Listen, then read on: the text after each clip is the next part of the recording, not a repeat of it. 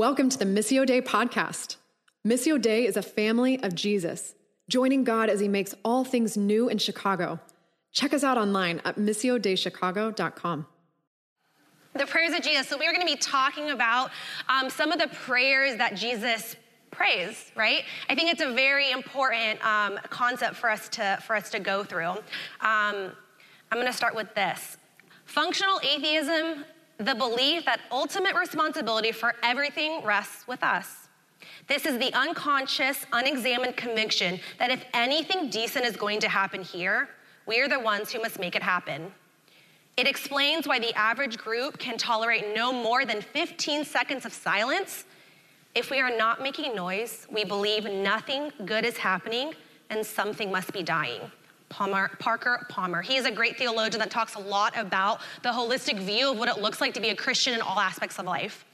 And so I think that's really interesting because I think oftentimes we really do think if something's not moving, it's not working, right? If it's not moving, something's dying. And so this week, our prayer practice, as you know, we have these little cards that we would love for you to take, is to hope to get you into a practice of what it looks like to be practicing the prayers like Jesus. So this week is contemplative / centering prayer. This is a practice that was really big back in the early church. And it's the idea that in silence, we come to know God. What a concept, right? In silence, we can come to know God. And so this is idea that instead of always asking and talking to God, what would it look like to be in silence and learning who God is? Big difference, right? Like, who is the God we're praying to? And so in these moments of being silent with the Lord, you're able to produce fruit that looks much different than being a prayer warrior. You are learning the stillness of his voice and the comfort of his presence. And so this week, we are going to be practicing contemplative and centering prayer. As someone who very much can relate to not liking to be quiet. I have ADHD, I'm very loud. My job is talking to 6-year-olds every day for 8 hours. So I like to talk, it's a thing that I like to do. So being silent is a really, really big deal for me because it's not my normal. And I also know that people that really like their solitude and introverts really like that alone time. But I think it's interesting when you move that into being silent with the Lord, someone's gonna start invading your space, and that's okay, and that's welcomed.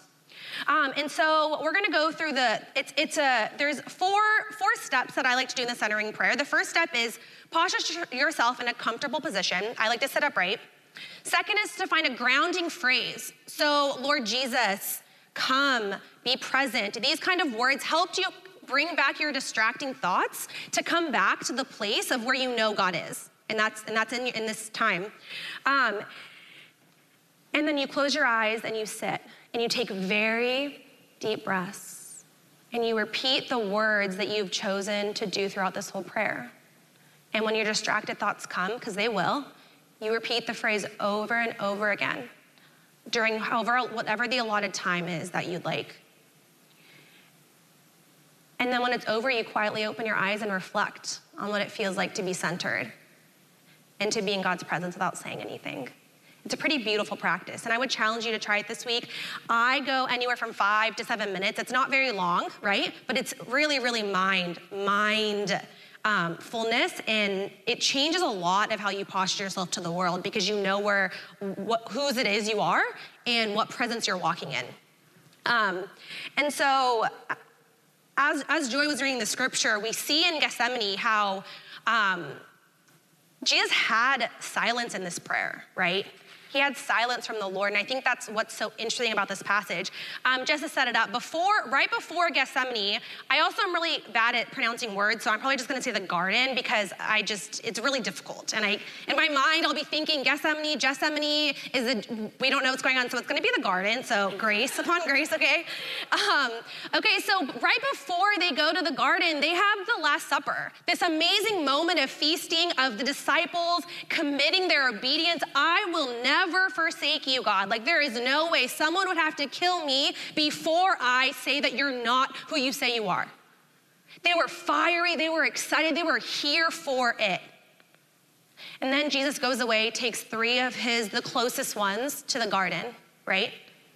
And Jesus says to his disciples, Sit here while I go over there and pray. He took Peter and the two sons of Zebedee along with him, and he began to be sorrowful and troubled. Then he said to them, my soul is overwhelmed with sorrow to the point of death. Stay here and keep watch with me. At the beginning, Jesus' first steps is to bring people into his pain, right? This first moment, the first 3 verses of the most tragic portrayal of what Jesus is feeling, he's like, I need these sinners with me. I need these friends, will you, with me in this moment, right? I think we missed that. I think we missed the idea that Jesus was fully human, but also divine. This humanness needed companionship. He needed people around him, even as he knew that he was gonna have to walk this journey alone. He needed people with him. So his commitment to community was huge. And I think it's even more interesting in his pain we see his commitment.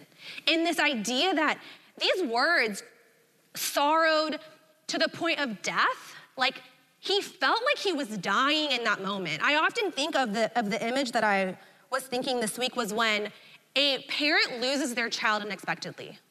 They fall to the floor, right? They can't even contain the tragedy and the angst and the horrors in their mind, and they fall to the floor and just can't stop weeping. This is the intensity that Jesus is feeling. It's not glorified. It's not something great to see. And in that moment, it's oftentimes really easy for us as humans to not want people to see us there. There's a lot of studies that are around like the idea that we can be weak and we're not strong and all of these things. But I think Jesus is showing us right here what it looks like to bring people into a really uncomfortable position of their life. So why often do we not do that? So why often do we not bring people into that pain with us? Why so often do we hide? I often think it's easier for us to fall asleep, right? Like the disciples, it's really easy for us to sleep and to be like, if I just go to sleep, nothing is gonna happen. If I just go to sleep, I can completely gloss over this whole section of my life and not worry about the responsibility I have towards this person, to this pain, to this feeling, to this emotion. But Jesus is like, no. You need to fall to your knees and trust people when you say, I am overwhelmed with the sorrow to the point of death. Overcome with grief, the disciples in Gethsemane fall asleep instead of praying. Immediately afterwards, their courage fails them and they abandon Jesus when they need him the most. Luke contrasts them to Jesus, who through prayer gains the spiritual strength he needs to remain faithful to God and God's mission. His point is clear. If we want to have the courage to remain with Jesus when things get difficult, we need to be people of prayer. I think this is a beautiful picture of what it looks like to be a prayerful people, right? Jesus, his commitment to community is one of them. I think that, and I often think too about just the failure of us humans, right? We've all been hurt by humans. This is a thing that it's a thing that's plagued us since the beginning of time, where we've failed, right? And I think it's really easy to, when you walk through something painful, to have an experience of someone not showing up for you be the default for as you continue on in life. And I would challenge you to fight against that, to be willing to be like, okay, someone did not show up for me, but I'm trusting that the next person I trust in my pain will show up for me. And to keep going and to push through that barrier of the idea that I have to be alone in this, because that's not true.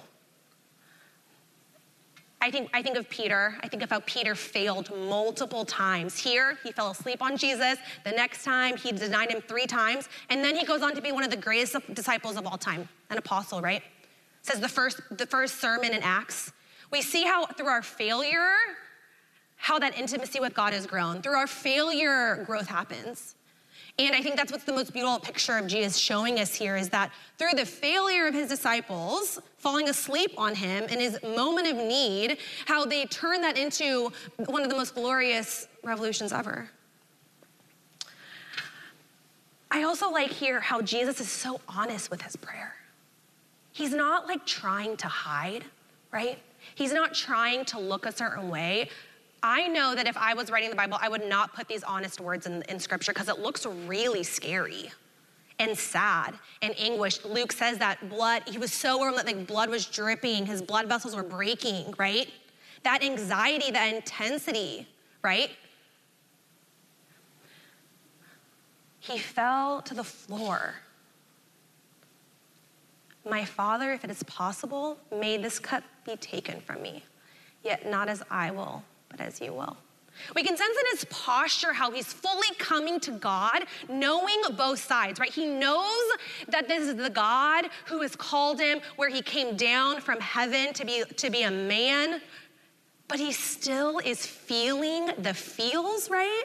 He is still feeling the full weight of his humanness in this moment in time.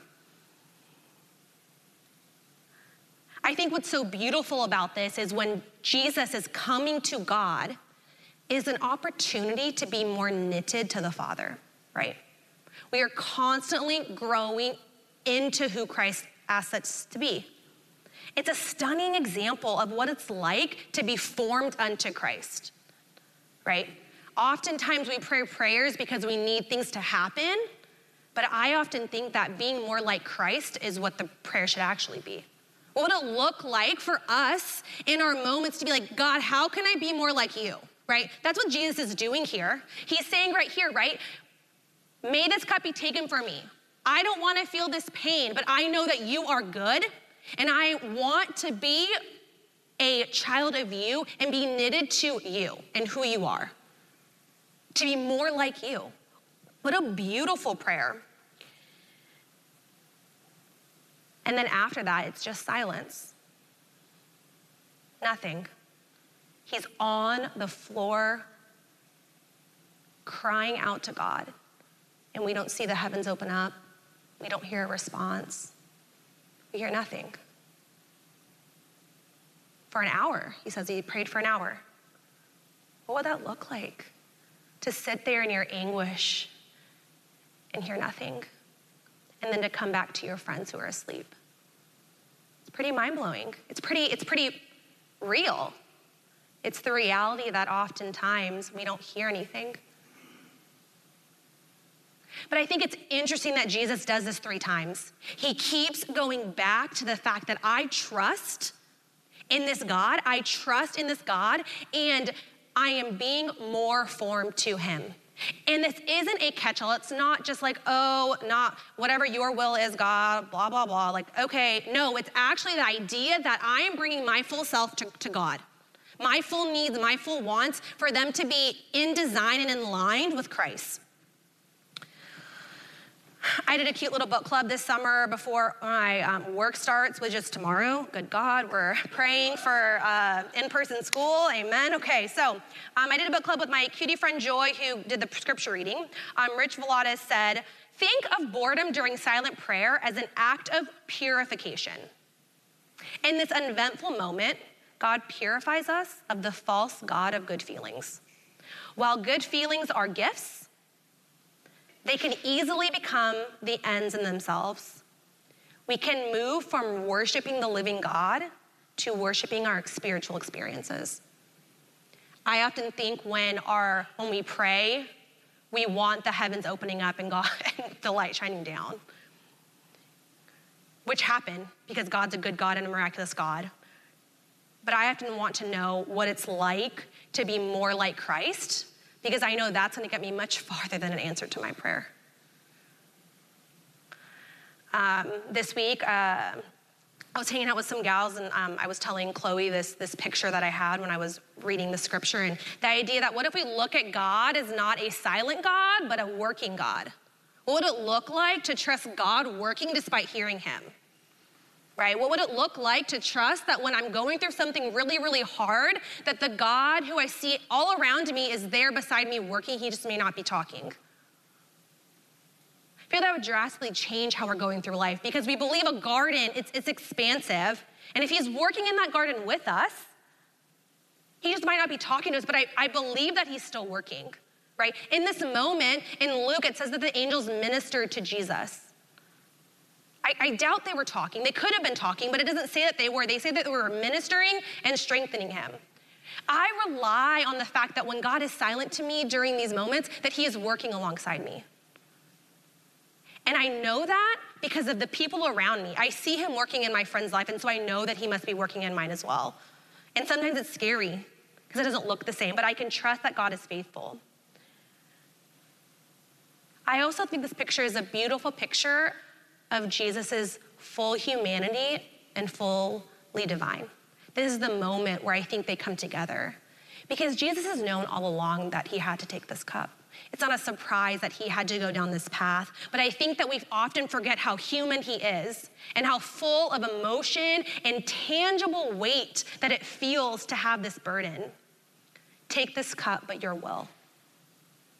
He is showing fully who he is. He is showing the breadth of what it looks like to be human.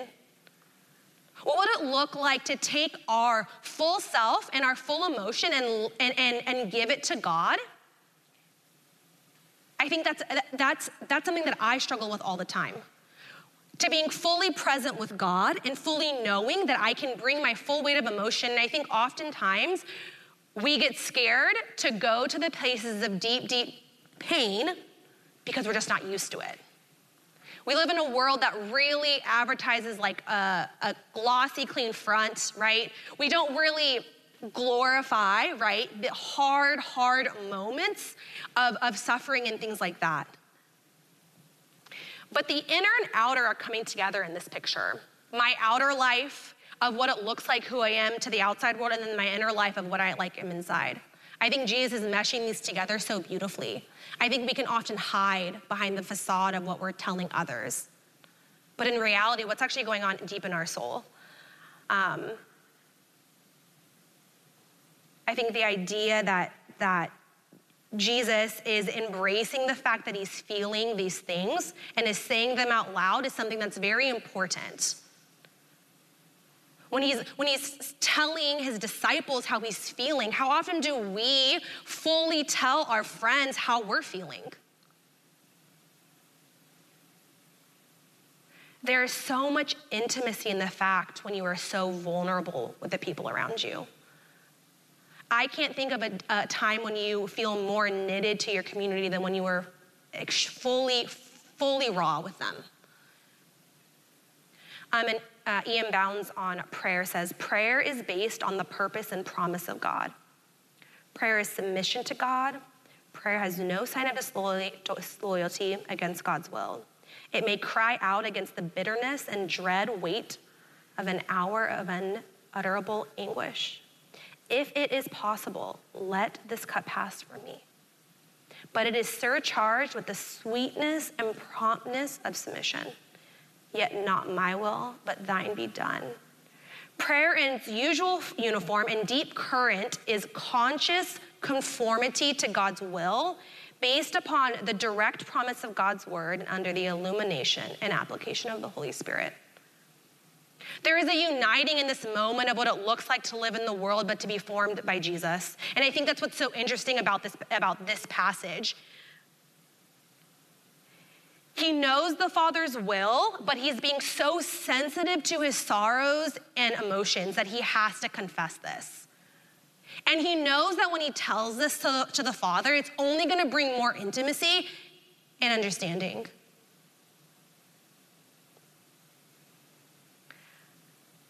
I like the idea that Jesus keeps going back. I don't think you can ever go to the Lord enough when it comes to prayer, to moments, 5 months, 5 years. I think the beautiful thing too is that he is speaking this out in a hopes that he will find some comfort in it. And I think that that's where the body comes in. What would it look like to find comfort from your friends in times of great anguish and sorrow? And I think that it's quite beautiful. I am a big John Mark Comer fan, Bridgetown Church. He's incredible. And so they did a whole series on prayer a couple years ago. And I've been reading this book called God on Mute. And it's all about how God's silent. And it's this idea that God is often silent. And I would recommend it. It's an incredible look at what it looks like to suffer through chronic illness. His wife is very sick in it. And it was an incredible picture of just how to trust God when it's not going your way. And he said this: Whenever we carry a burden to God in prayer, begging, please, please, won't you, can't you? And yet God remains silent. We may assume that he is unmoved as long as our eyes remain downcast and reverently at his feet. But when in our pain and shame we dare lift our gaze to study his countenance, we find his face bent down near our own. Wonders of wonders, great shining tears are in his eyes. I think that's the humanity and the great care Jesus has for us. I think it's oftentimes that, how many times do you hear, I often just want to be heard. I just want to be heard. That's the biggest thing that I hear oftentimes from people going through intense trauma is, I just want to be heard and cared for. You often don't have to have an answer, and that is what I think our hearts are longing for when we come to God. I just want to know that God hears me. And can I tell you, he does? He is looking upon you with big eyes and tears and feeling every feeling you're feeling. And in this moment, he is showing you what it looks like to feel pain. And Jesus is doing it and showing us. As we close, silence and obedience and formation are very hard. They are not easy. It's not something to look down upon. It's not something that you're like, I want this. But in the reality of life, it happens. We see the people that Jesus spends day in and day out with fail him multiple times. I think we can put ourselves in either situation. We can be the Jesus where our friends are asleep. Good God, if Emily was asleep and I was dying, don't know what I'd do. I probably would lose my mind. I would be freaking out. So our friends are asleep on us, or we're asleep on our friends. Right? Either way, you cut the cloth. It's a difficult experience to understand that we as humans fail. And we are so grateful that we have a God who fills in those gaps for us. Honestly, we're so thankful. And this week, I would love to challenge you to community. What would it look like if you're hearing me say these words and be like, oh, this is an area that I really do need to either confess to someone because I need help. It's great anguish. It happened, I have a really tender family history that I need to tell someone to pray for me through. I need to be heard. Commitment to keep going to Christ, and the idea that I could be more like Christ through this. And the second thing is confession. What would it look like to confess, to ask for prayer for something that's been weighing me down for so long? What would it look like for you in this moment to be like, God, I'm feeling these things I no longer want to hide? That fullness of knowing that you are a son and daughter of Christ who wants the fullness, who wants to look at you and hear you and care for you so deeply. And I'm not saying God's gonna have an answer, but I do fully know that he will meet you, and his warmth will envelop you, and his Holy Spirit would dwell in you. And if you're in a community, I promise you, if you're a community at Missio Dei Wrigleyville, they will for sure meet you in those needs.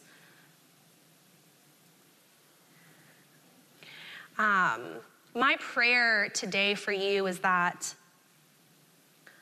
if there is something that's standing in the way of you being your full self with the Lord, would you ask him to reveal it? Because I already believe God is working. I believe full-heartedly that before I spoke, he was working. I believe full-heartedly before you came in these doors, he was moving. And would we pray that he would continue the work in us today, in you today? That if there is something you need to confess, that you would confess it. If there is a place you need prayer, you'd ask for prayer for it. If it is the idea that you need to be reminded of who Christ is for you, would you take communion? That these moments here are moments for us to be knitted to the Father, that our formation would be formed more into Christ and who he is. Because at the end of the day, that formation is what brings the most peace to your life and the most joy that you could ever find. So as we go on, may we continue to practice the way of Jesus together. May you please stand as I pray.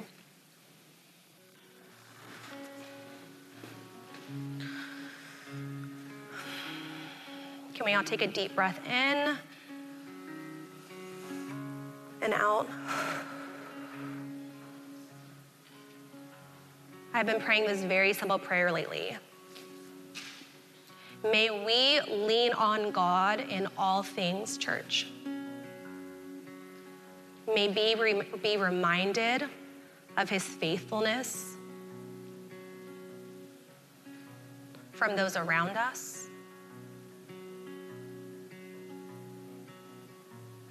May we be reminded of his steadfast love by the people in our lives.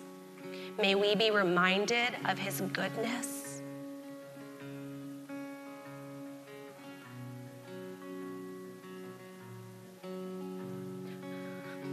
By the way that we love others.